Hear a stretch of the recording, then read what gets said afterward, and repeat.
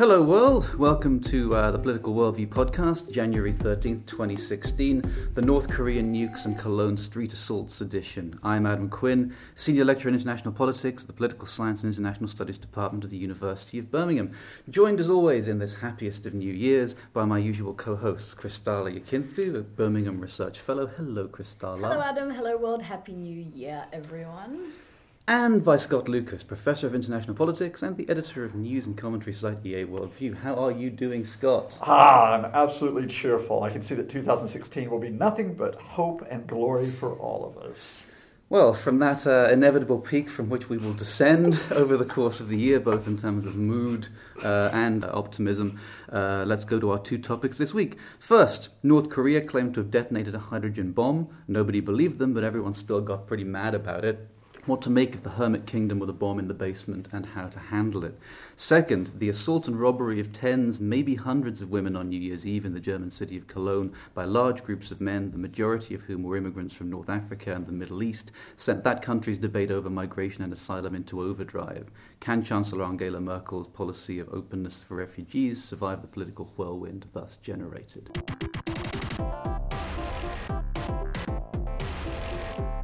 On the night of Tuesday, January the 5th, the US Geological Survey detected a major tremor in the northeast of North Korea. Not long later, the country declared that it had carried out the testing of a thermonuclear weapon, or colloquially a hydrogen bomb, the more powerful relation of the atomic bomb, which North Korea already possesses. Experts have been skeptical of this claim because the blast size wasn't as great as one would expect of an H-bomb. Nevertheless, it was a nuclear test of some sort, and the reaction of the world has been displeased. The UN Security Council condemned it as a clear threat to international peace. The United States sent a B-52 bomber on a low-level flight over neighbouring South Korea, its ally, and even the closest thing North Korea has to a friend, China, showed some steel, declaring that it strongly opposed this act and will firmly push for the denuclearization of the Korean peninsula. For listeners who don't have super long memories, North and South Korea have been in uneasy truce since the end of the Korean War all the way back in 1953, and the United States, which fought on the south side in that war, has been a major military presence there ever since. The North is pretty much unique in the world today in its combination of autarkic, there's a word you don't hear very often these days, autarkic communist economic policy, and the cult of personality around the family line of its founder, Kim Il-sung, whose grandson now allegedly runs the place, although maybe that's a matter for some debate there. Since the 1990s, the country is engaged in on and off escalations of tension with the US and its neighbours, often extracting financial or other concessions in exchange for returning to what most nations would consider normal behaviour. So, Scott, I feel like we've been here in various forms before. Is this just some more attention-seeking nonsense, or are we 1 minute closer to midnight in Asia in terms of the nuclear Armageddon that some people fear is going to emerge from this theatre? So let's continue with a hopeful 2016. Yeah, that would be pretty bad if we ended hope within the first sentence of the first item. Let's predict that North Korea will not start a thermonuclear war this year. I'm going to be so bold as to say that because it's like when my kids were really little and I was off in my world of like trying to write or carry out research or do something, productive with my day, and then they go, "Daddy, look at me, look at me, look at me, look at me, look at me, look at me, look at me," and then I'd remember I'd have to be a father. In this case, it's North Korea saying, "Look at me, look at me, look at me, look at me, look at me. We're here, recognize us," and hoping that some father around the world, the Americans, the Chinese, or the Russians, will pay attention to them. This has been done before. This is North Korea with an Oedipal complex. Yeah, I was going to say... This is very Freudian. I'm trying to work out if you're saying that North Korea reminds you of children, or your children remind you of North Korea. Both. One or the other Absolutely is true. Both. There's no reason to say... Look, there's a cause and effect here, which is basically... We're just going to scream loudly because we feel you're not paying attention to us. It's been done before. It's been done over decades. Every time we go through a cycle of they announce a test, all the Asian countries say, are they really playing up this time? The Japanese as well as the South Koreans. And then we go back to, all right, what are we going to do about this problem child? The difference now is, I think, that we are now in a cycle where North Korea is feeling the economic squeeze more and more, and it is much more isolated than in previous decades. There was a time when the Chinese, for ideological reasons, geopolitical reasons, would play in North Korea's corner. They'd use the North Koreans as leverage against other countries in the region and against the Americans. I think the Chinese are tired of it. It's not in the Chinese economic interest or political interest for North Korea to destabilize the region. They certainly sounded tired by it. I mean, their response to this, I mean, they never come out and celebrate North Korea's shenanigans, but this time sounded especially sit down and shut up was the tenor of their remark. Yeah, I mean, and what happened, going back maybe about 20 years now, which changed the mood music, is when the Clinton administration took a different approach to North Korea. Said, all right, we're going to engage with the problem, but we're going to do it not only through bilateral talks, we're going to talk to others in the region, including the Chinese, as well as Japan and South Korea. You put it in that multilateral framework, and if you continue to work with those countries, you keep the pressure on North Korea without threatening a confrontation. Well, North Korea's leaders, although they're isolated, are sure enough to realize this, and somehow they've got to try to break that, unless they face the inevitable, which is they've got to open up their political system, their economic system, and basically accept that they're not going to be, some type of superpower, small superpower, able to wield this fictional hydrogen bomb over everyone else. Okay, so that's a dismissive bat of the hand in North Korea's direction from Scott. Kristalla, are you gonna play this similarly? I wonder if people tend to take North Korea not very seriously, right? Scott certainly doesn't sound like he's at his most serious. Maybe this is a journey he's been on. But maybe he's come out on the other end. But I wonder about the characterization of North Korea, because there is a very cartoonesque depiction of the North Korean state, and particularly of its leadership. And I mean, so Scott, you've depicted it as a recalcitrant child, jumping up and down, wanting attention. And I wonder if actually it's a feeling of threat that they're under, that going into the psychological situation, the psychological context of continuing North the Korea. Freudian theme, absolutely. As it were. You're primed for this today. Yeah, absolutely. We're going to go with this today. But is it really? I mean, and if they do feel threatened and they respond in these ways quite continuously, then what is the logical response that particularly the U.S. administration should be crafting? That's my first kind of question. And then I would also wonder, has there been a pattern? And I'm not a North Korea follower at all. I'm waiting for Aaron Adams' joke. Yeah, when's he getting here? that guy always sorts that out. I blame the jet lag. I wish I could live up to his standards. He's so cool and popular. What was I thinking? Wait, let me go back to my thought. Human rights. My thought was human rights. Is there a case where every time they say that they've let off a bomb, we ignore the human rights record, and there's a feeling of sensitivity around don't push them too hard? Does that happen? I think we've given up on their human rights record some time ago, haven't we, Scott? Is that I don't conversation? As long as they're not killing anyone outside their own country, yeah. I think everyone's pretty much so it's happy. A silent issue? I don't think human rights plays here in the broader issue. I mean, the Chinese are not going to want human rights to be an issue raised regarding any country because of their own situation, internal situation.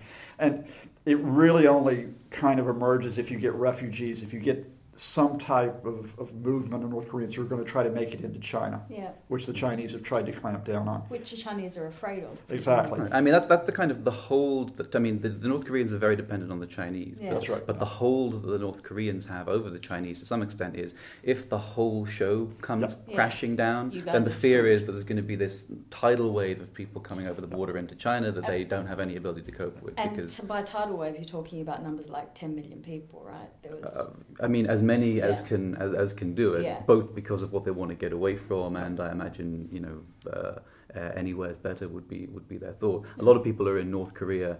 I would venture, without being someone who's done a lot of research on site, are there not because they think it's so awesome, but because it's a prison state, effectively, or as close as we still have to that in the world today.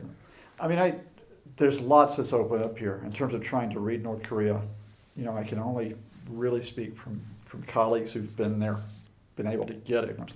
It's highly managed, as you know, the access to get in there. So what they will see is this very regimented state, that you'll see this idea of this loyalty to this family that is ruled there. And it is, to use the old phrase, cult of personality. You'll see it everywhere throughout there. Now, how much of that is actually true, that people basically genuinely buy into that? How much is like No, they really want to get out. Or is it some Eastern European thing where 2 minutes after the dam cracks, everyone just goes, oh, we're totally just saying that because we had to. No one's believed it for a long time. I don't think we can assess that, but I do think because people aren't quite certain what it means is that the fears of regime collapse. The fear. There's no one who's going in now and say we're going to take over North Korea, we're going to get rid of the country. You're going to want to manage whatever happens in that, which brings. So in the U.S., what the Americans did, I think the Americans generally have gotten it right, and indeed the international community, before and after the Little Bush administration. The Little Bush administration. Is that what we're calling it now? Shrub. Little Bush. Well, yeah, the Shrub administration. Sure, right? Why not? Because although technically his father was the littler of the administrations, being only 4 years long. His father was a much bigger man than Shrub was, trust me. I mean, it's, the Little Bush administration came in and, of course, immediately wanted to scrap the arrangements which had been made by its predecessor, by Clinton and by the international community, to manage the North Korean nuclear program, but more than that, the political and economic situation. And that was the really scary time. Yeah. Since we've gone into Obama, we've gone back to the question of engaging with the international community and not basically going unilateral confrontation. Yeah. So from that standpoint, I'm not feeling like nervous about where we're going to go with this. But again, you've raised it. I find North Korea to be one of the most unpredictable regimes ever to try to discuss what happens next. And I think what you have to do is simply, rather than making big sweeping long-term statements on where we go, it's just like you go step by step. I mean, certainly feeling like I've been through this particular ritual a few times, I get frustrated in much the same way that you did, where you just go, oh, this again, look, you people. And our ability to do that and not worry about the consequence, I think, basically boils down to the question that I think hovers over a few of these sorts of rogue state type questions, but especially this one, is are they crazy? And if so, how crazy are they? Is what we wonder about. Like on the one hand, there's this cartoonish quality to the country's self-presentation that you described. I don't know if you saw the official statement they released after this bomb went off. Vox.com published it in full, but it is, it has that kind of mixture of self-victimization talk with celebration of the grandeur of its achievement, all in the most ludicrously overblown purple prose of a kind that you just don't get in the world anymore today, outside of the museums of the heights of the Cultural Revolution or something.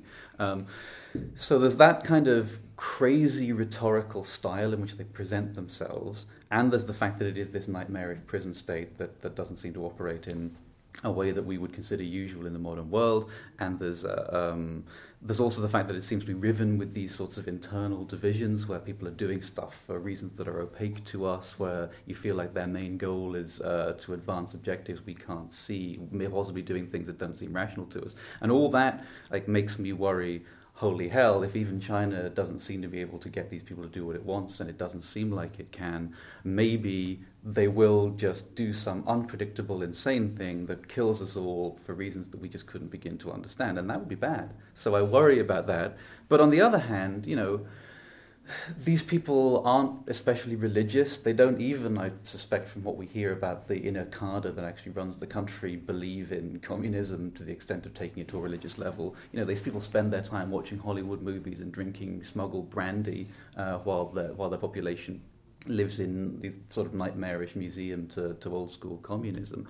And that makes me feel like, well, their main goal is just not to die, either at the hands of their own citizens or the hands of external powers. Therefore, they will do the rational thing, at least to that baseline of rationality, which is pull away as soon as it seems like their actions might be leading to some kind of conflict. So I think it's a great test case for how much faith we have in some of these IR theories that say, okay, lots of different domestic systems, lots of people seem crazy, lots of people believe different things, but boil it all down, at the end of the day, everyone has a default reflex to self-preservation, at least everyone who runs a state does, and therefore you can rely on them turning away from the game of chicken at the last minute if you're prepared to be tough with them.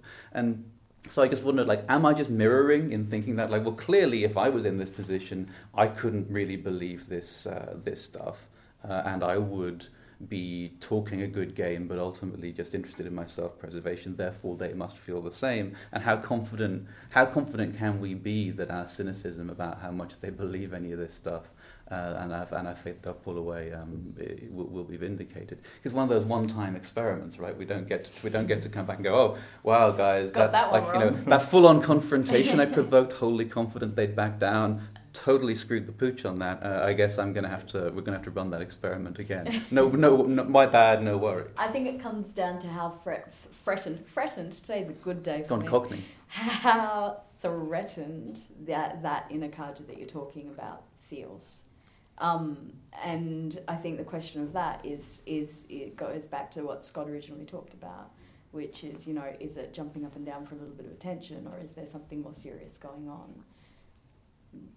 That is the beginning and end of my thought process right there. I would venture to say that North Korea is not the only case where you see leaders who believe years of effectively telling themselves what they want to hear, giving themselves visions of the world. You saw it with Libya's Gaddafi, for example. You see it to an extent with the Syrian regime. I mean, he really was kind of crazy, right? Yeah. He was on medications that sent his brain funny. Exactly, but at the same time, say in the case of Gaddafi, you saw a regime which gave up its drive to nuclear weapons because at the same time, you can be a bit off your head, but you can still make calculations about what's going to occur. And I think Christella's got it right, that if the threat calculation is such that, they do not feel like they have to just respond to like their imminent demise from outside, then you have that space you can work with. I hear what you're saying, Adam. That's never a guaranteed, and we know it. And they rely on that. There's that nagging fear that maybe you're going to be held responsible for provoking Armageddon, or even just the heavy shelling of Seoul, which nuclear weapons notwithstanding, is something they're well capable of doing. A lot of the threat that North Korea poses to the south is straight up conventional threat. They used to have this massive amount of artillery aimed right at the middle of a modern city. They could kill thousands of people within minutes if they launched a war. Exactly, and I think the big change is comes back to is that. I think you have to look at this in regional context, and that is that, for example, if you've got the assurance that China is not going to support North Korea's aggressive intentions against the South, for example, that China is part of the process and sees the problem in North Korea, you've got that multilateral approach, which is what you really need to contain. The real threat here is that a single country says we're just going to take on North Korea because we can't stand it anymore, and then we're into really dangerous territory. So, Christella, do you think that characterizing them as recalcitrant children, is that helpful because it de-escalates the seriousness with which we treat the situation, or is it unhelpful because that's the kind of patronizing talk that's going to aggravate it? Yeah. What's your default instinct on analogies of that nature applied to nuclear-armed states? I wish that I knew more about North Korea in order to more astutely answer that question. But since we're talking about instincts, I would say that characterizing them, and it's so hard not to, but characterizing them as recalcitrant children and kind of caricatures of a state it increases our sense of safety and distance and allows us to feel a little bit more control over the situation. And I think that's the interesting point. So is it, I don't know whether we should be taking them more seriously and devising appropriate corresponding policies. But I do think that it makes us feel better about the situation, about ourselves, and about them. And that is dangerous, I think. Yeah, because as you said before, there is this cartoonish quality now. I mean, Team America: World Police, the movie by the South Park makers, did its fair bit for this as well. And they don't help themselves. There's something about, I think it's about the fact that they seem so far out of time. Like there was a period around 1960 when if you dressed like that and talked like that and believed these things, you were part of the wave of the future. But now that has like the quality of yesterday's vision of tomorrow, and it makes you seem ridiculous. So pop culture has picked up on them through various sources as inherently ridiculous, but they're also dangerous at the same time. And you get this. It's so easy to caricature them, not only for that, but the individual that's at the head of this, and the funny haircut, and the glasses, and the weird suit, and the love of black, and all the rest of it. It lends itself to caricature. Yeah. Stay tuned. Scott's put his money on no Armageddon this year. Okay, duly noted, booked, uncertainty registered, bets taken. Topic closed.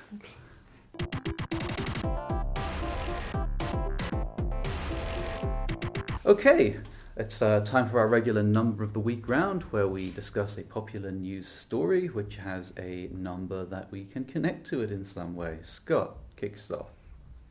Number one, it was the sum total of times that President Barack Obama, in his State of the Union speech, referred to the issue of guns or gun control. Having been briefed that Obama was going to make some major initiative, he was going to deal with this issue of the violence in America, the many thousands who are killed each year by firearms. That's all he said about it. And I think that's kind of appropriate in a negative way.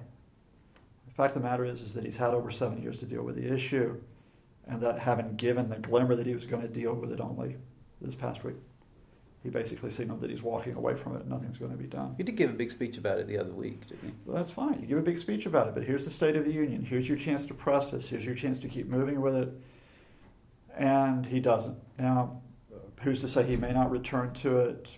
But the way I'm reading it, it was a little bit of sound and fury in terms of what I might do with executive orders, but he's not going to grapple with the fundamental issue. There might be wider issues here. I think Obama's rightfully took credit for a lot that he has done, stabilizing the economy.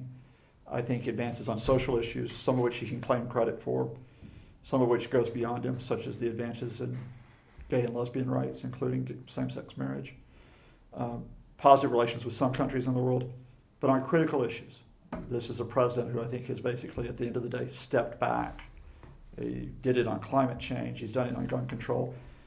He's done it by basically creating a new war on terror over the Islamic State without addressing the core issues, Syria, Iraq, Palestine, other issues. I'm just going to come back to this. I could add another number, which is the number of people beyond one, the number of people killed each year by handguns. Trust me, that number would be far greater than the number who are killed by the Islamic State, not just in the United States, but in many parts of the world. But it will be the Islamic State rather than guns that Obama will continue to focus on for the rest of this year, I think to the detriment of the American public. Yeah, and I'm going to go straight into my one because it's basically on the same story, although the number that I went into it with was 8, which is the number of years that Barack Obama's done the State of the Union now. This was his last one.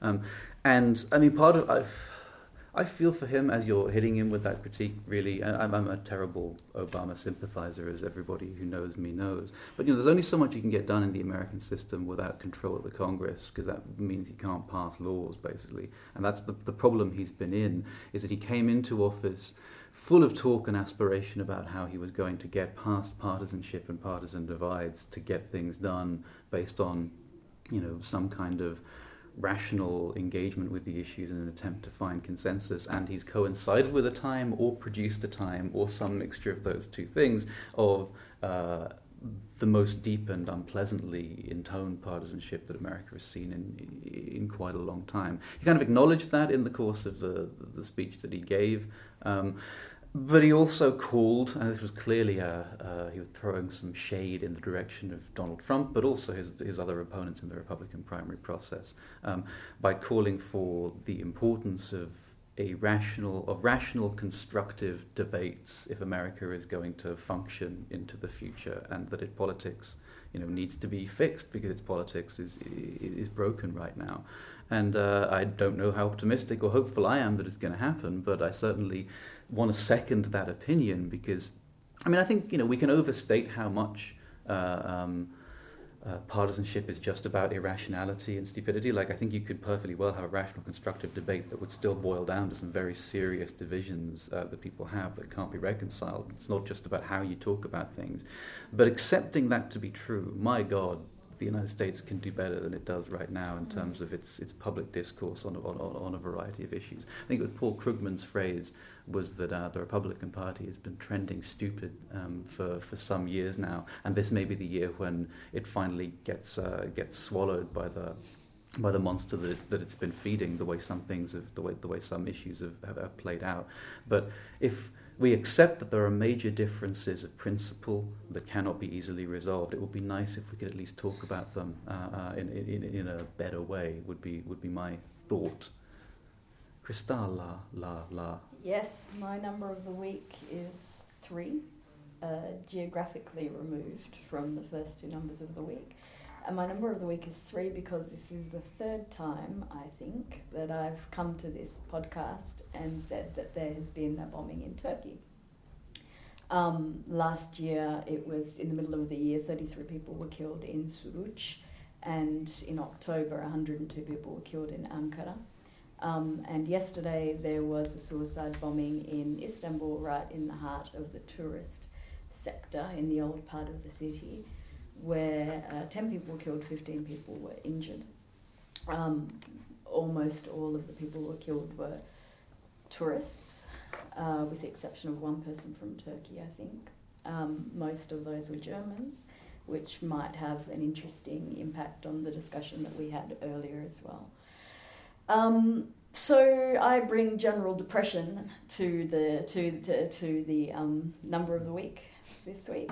I think the latest is that 3 Russians were arrested, and the Turkish government has swept kind of 60 or 70 people up in different cities. And I also wonder if those people were legitimately linked to this attack, or if it's an excuse in part to also clean up some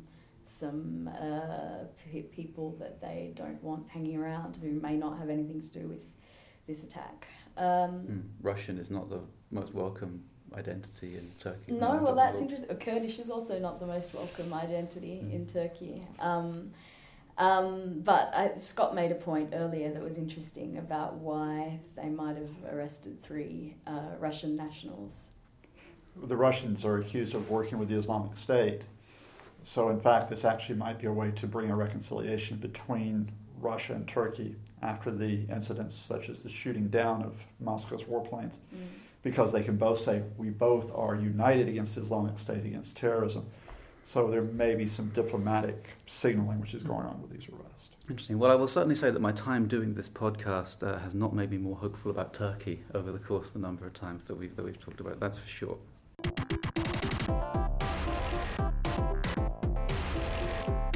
Onward. Reports have emerged over the last 13 days that on New Year's Eve, Cologne, Western Germany, was witness to an almost total breakdown in police control of the streets near the main train station. As those who had been celebrating the New Year left the station, we now know that large numbers of women were assaulted, some sexually and many robbed, by what witnesses have described as a large assembly of heavily intoxicated men.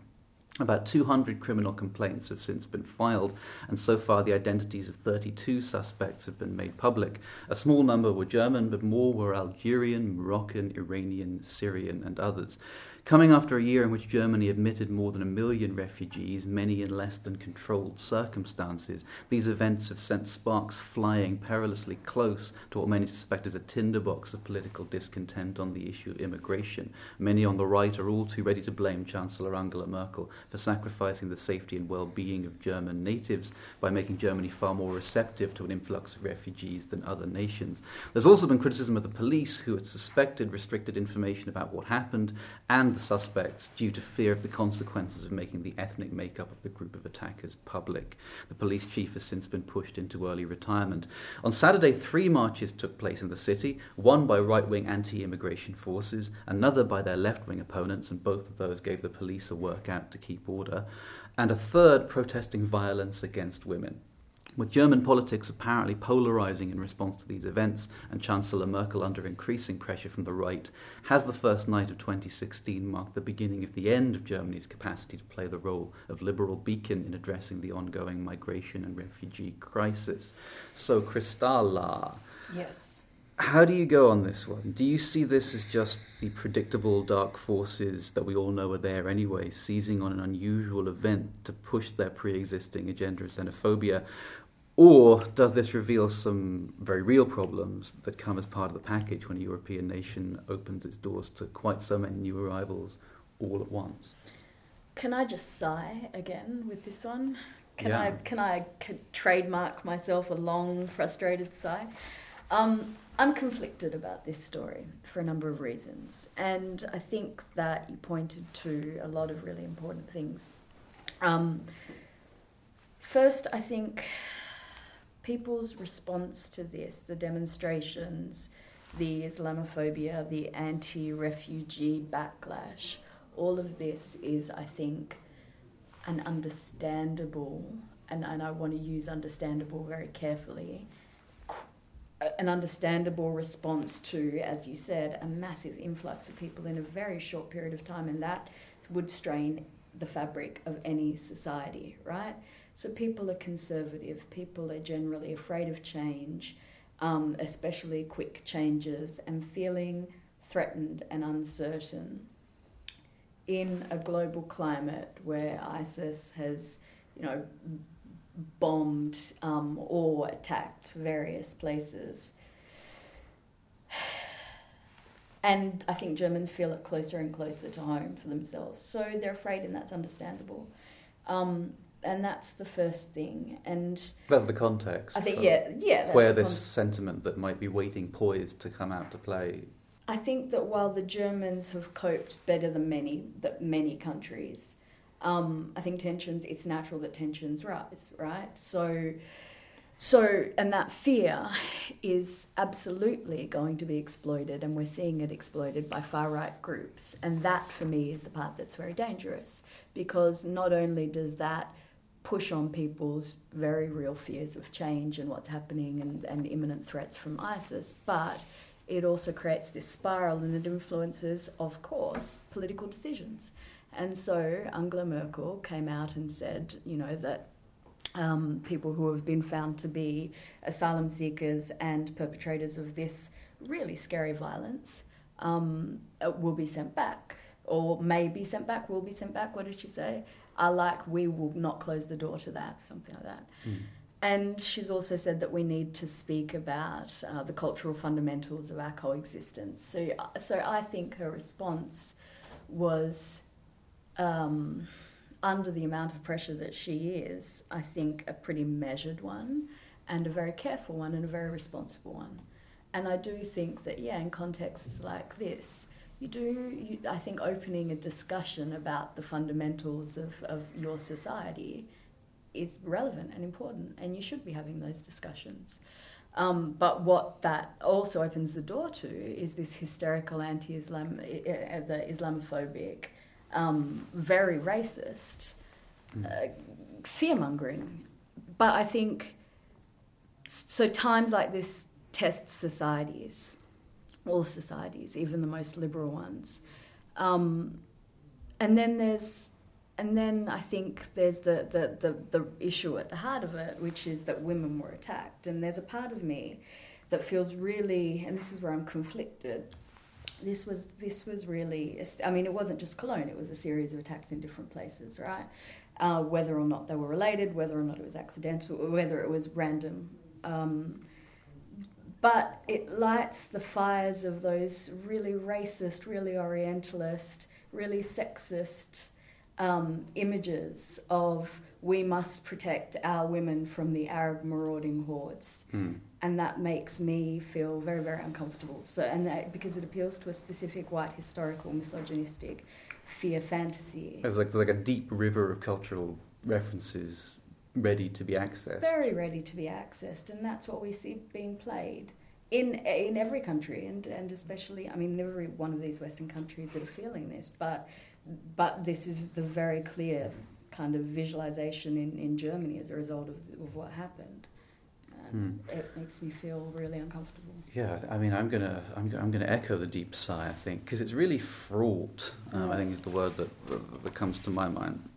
The problem is that it's so difficult to take it on directly, because that there are so many people of bad faith, essentially, who want to use the specific events that occurred as a plug-in part as a piece for their jigsaw that takes you to a kind of generally sweepingly xenophobic, racist, hysterical, culturally nativist place.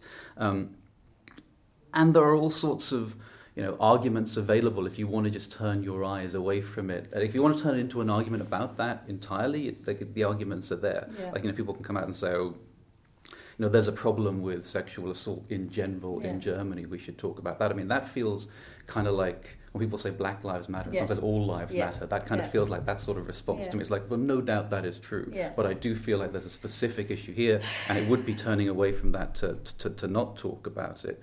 This did happen. It is connected, it would seem clearly, with the question of large numbers of people arriving from overseas all at once in way. Because if you let in, the more people you let in at one time, the more difficult all the challenges of assimilation and management of that process become. And ignoring that, if people who have liberal hopes for how that immigration process works out and is managed, completely refuse to engage with the reality of the fact that this seems to stem from that and is a challenge arising from it, then I think that opens up a dangerous, neglected space in the political discourse. The question then is, how do you thread your way through that middle road of trying to maintain a view that says, what Merkel says about the immigration and refugee situation, which is we can deal with this, we will deal with this problem needs to be addressed, people need to be allowed to come in.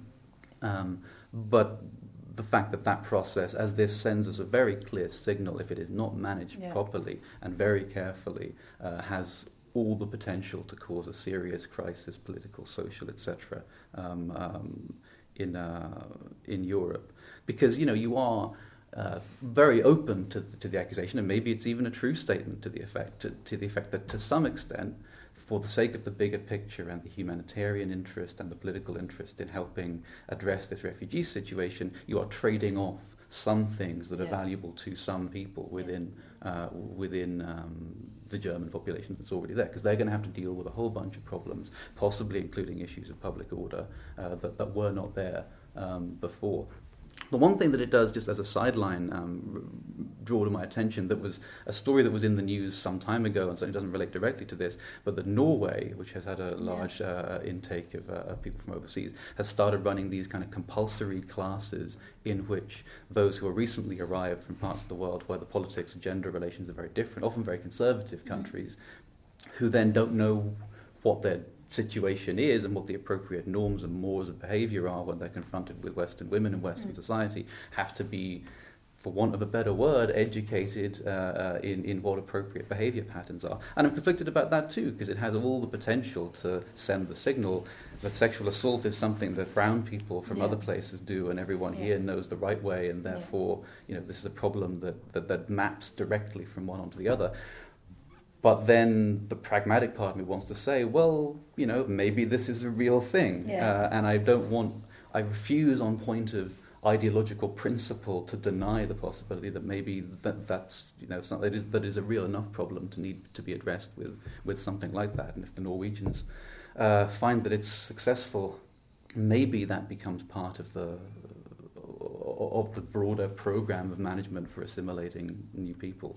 I don't know. What do you think? I have found the reaction really interesting to this, because you touched upon it, that it stokes up so many immediate reactions, which are, maybe it's the refugees that have caused this, maybe it's the migrants, maybe it's for ethnic reasons, religious reasons, anything. That I wanted to take a step back, and the first step I had was a colleague reminded me this week very effectively. He said, look, this is not a new phenomenon. You've got countries like India where this problem of organized assault on women by groups of men is entrenched. You've seen this in Egypt, including just after the 2011 revolution where it took place. There was a US TV presenter whose name escapes me. Laura Logan. Laura Logan, who was assaulted but of course, it wasn't just Laura Logan. There were a lot of women assaulted at that time. You saw it in the United States a generation ago. It was called wilding at that point, and it was groups of men, for example, in New York City that were attacking women. So this isn't something that is specific to this particular group of North Africans, largely North Africans, in Germany on this occasion. That's the first thing to say. It's not to excuse it, but that's the first thing to say. It's also not completely isolated. So the second thing is, all right, well, what about the approach? And I think building upon that, I think it's not a difficult one for me. You have to take an inclusive rather than an exclusive approach to this. And that is, if you go exclusive and say, it's the fault of that group, it's the fault of this group, it's whatever, you're going to wind up creating division, you're going to wind up stoking fear, etc. An inclusive approach, which says, look, we all are in a country where we adhere to decent standards of behavior according to our laws, according to being good citizens, and according to being good people. Mm-hmm. And we do that with respect to gender issues, economic issues, as well as basic issues, that you don't go around hurting each other. Mm-hmm. Now, I think that's what Merkel was aiming at in her reaction. I think that's what you referred to, ironically, in the Norway case. And I know that they're looking at educating what we would call civics. Right, but I mean, what would the practical implication of that be? Because if everyone's got to be treated equally, does that mean the government of Norway has to send everyone in Norway on a course on the norms of gender relations, or are they allowed to address the specific issue of people coming from places where the culture is very different? When you come into a country and you want to be part of that country, whether or not you're going for citizenship or just simply to live there, there is a process of civic education which is normally expected when you come in. And because we have our own laws, we have our own mores, and it's not in the sense of we think you're going to be dangerous or violent, but you should know this. Mm. And you do this. I think it's the way that you approach it. Look, Germany's in the middle of what could well be an unprecedented long-term experiment, at least for a European country, since World War II, which is the influx of people that it is taking in. Yeah, 1 million people in 1 year. That is an incredible number of people. That's incredible. When you think about the numbers that other countries, like the United States, is having fights about the acceptability of 75,000 people. Australia took 12,000 people? Yeah, so it's colossal by the standards of what anybody else is attempting. And Adam, you're absolutely right that this causes all kinds of questions about infrastructure, about the legal system. It causes all that, and we all know that. But this problem is not going to go away about people moving or trying to move between countries. And so if you don't get a constructive reaction out of Germany to this, and I think if people seize upon that, and you play shut your doors, look, you're stoking up a lot of problems beyond the immediate issue that has been raised, as horrible and as violent as this incident was. I think if you want to forestall the reaction that does say shut the doors, I think people who have a liberal sensibility need to engage with the reality of the events properly, because the biggest contributor to the success and the thriving, I think, of that sweeping right-wing reaction would be the sense that there's some liberal elite that isn't feeling as affected by this as others might be, that isn't prepared to look reality in the face. That's a trope that sometimes quite disingenuously the right can appeal to, and I think it would be dangerous in this case. So it's about addressing the realities of the problem while trying to do that within a framework that moves a broader, comprehensive liberal approach to the I agree. The overall situation. What I'm saying is that you would do this with any group of people who had committed this type of crime. You would do this through your existing systems. I think if the perception is up that we have to create a special set of rules or a special reaction to this incident, that's what I would kick back against. I'm not saying you don't act. I think Merkel's absolutely right that those who commit crimes, who are asylum seekers, get sent back. Bang, right? Yeah. Mm. But she's also right in the approach that we need to have these conversations, which is what. Yeah. Can you imagine if a politician like Donald Trump, who just last week confused Moroccans with Mexicans? This was in his campaign video, where they used footage of people moving across that border as what one might very charitably refer to as an illustration of the possibilities for the American-Mexican border in the future. Although I think there are other ways you could interpret that event. But can you imagine if a politician like Trump had been in charge of Germany when this had occurred? Right. Well, he already. That's a non-starter. He would not have been. He would not have brought in 1 million people. Yeah, but I mean, his very first entry into the whole presidential race. You remember back in the halcyon days when we believed that a few verbal gaffes from a crass racist might be enough to knock someone out of a presidential race. He basically implied that all or most Mexicans were rapists. Yeah. So. going full circle back, this would chime in perfectly with the general tone and mood music of his inside group, outside group, sex threat. And not thinking. just him. I mean, this what this dog whistles to is other governments, conservative right-wing governments that haven't let people in, that say this is why. Yeah, you know, you see what happens. See, we're right, Yeah. and people respond to that. Yeah. Because if people feel like their personal safety is threatened, Yeah. nothing. Or might be.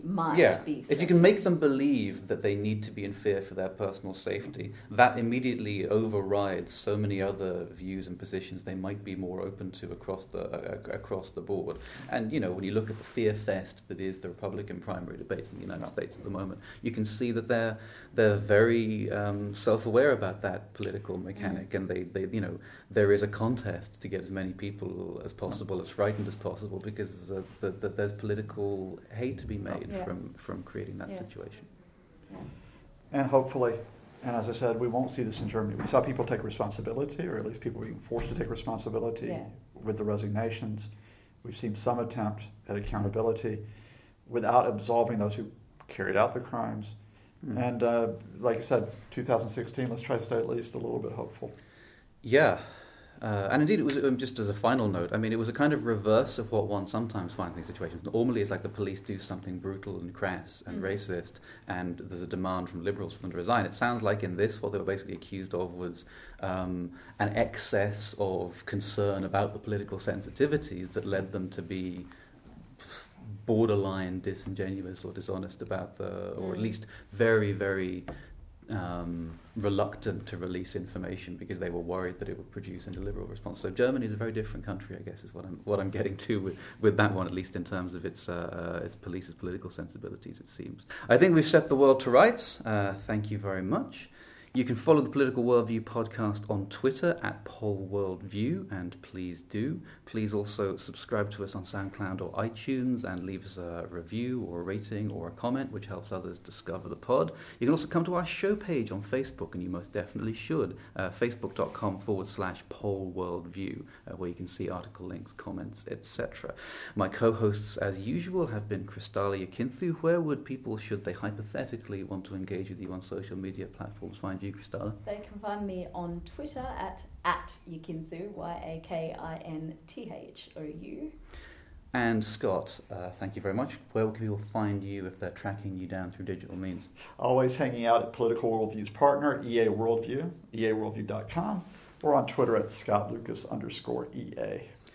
I'm Adam Quinn. You can find me, I'm Adam Quinn, on Facebook, number 161, if we're being technical about it. Follow me there. I do it more than Twitter. I'm also on Twitter at Adam James Quinn. Our producer is Connor McKenna, and you've been listening to us from the Pulsis Department at the University of Birmingham in England. We'll be back in a couple of weeks. We hope you will be too. Bye. Bye. Bye.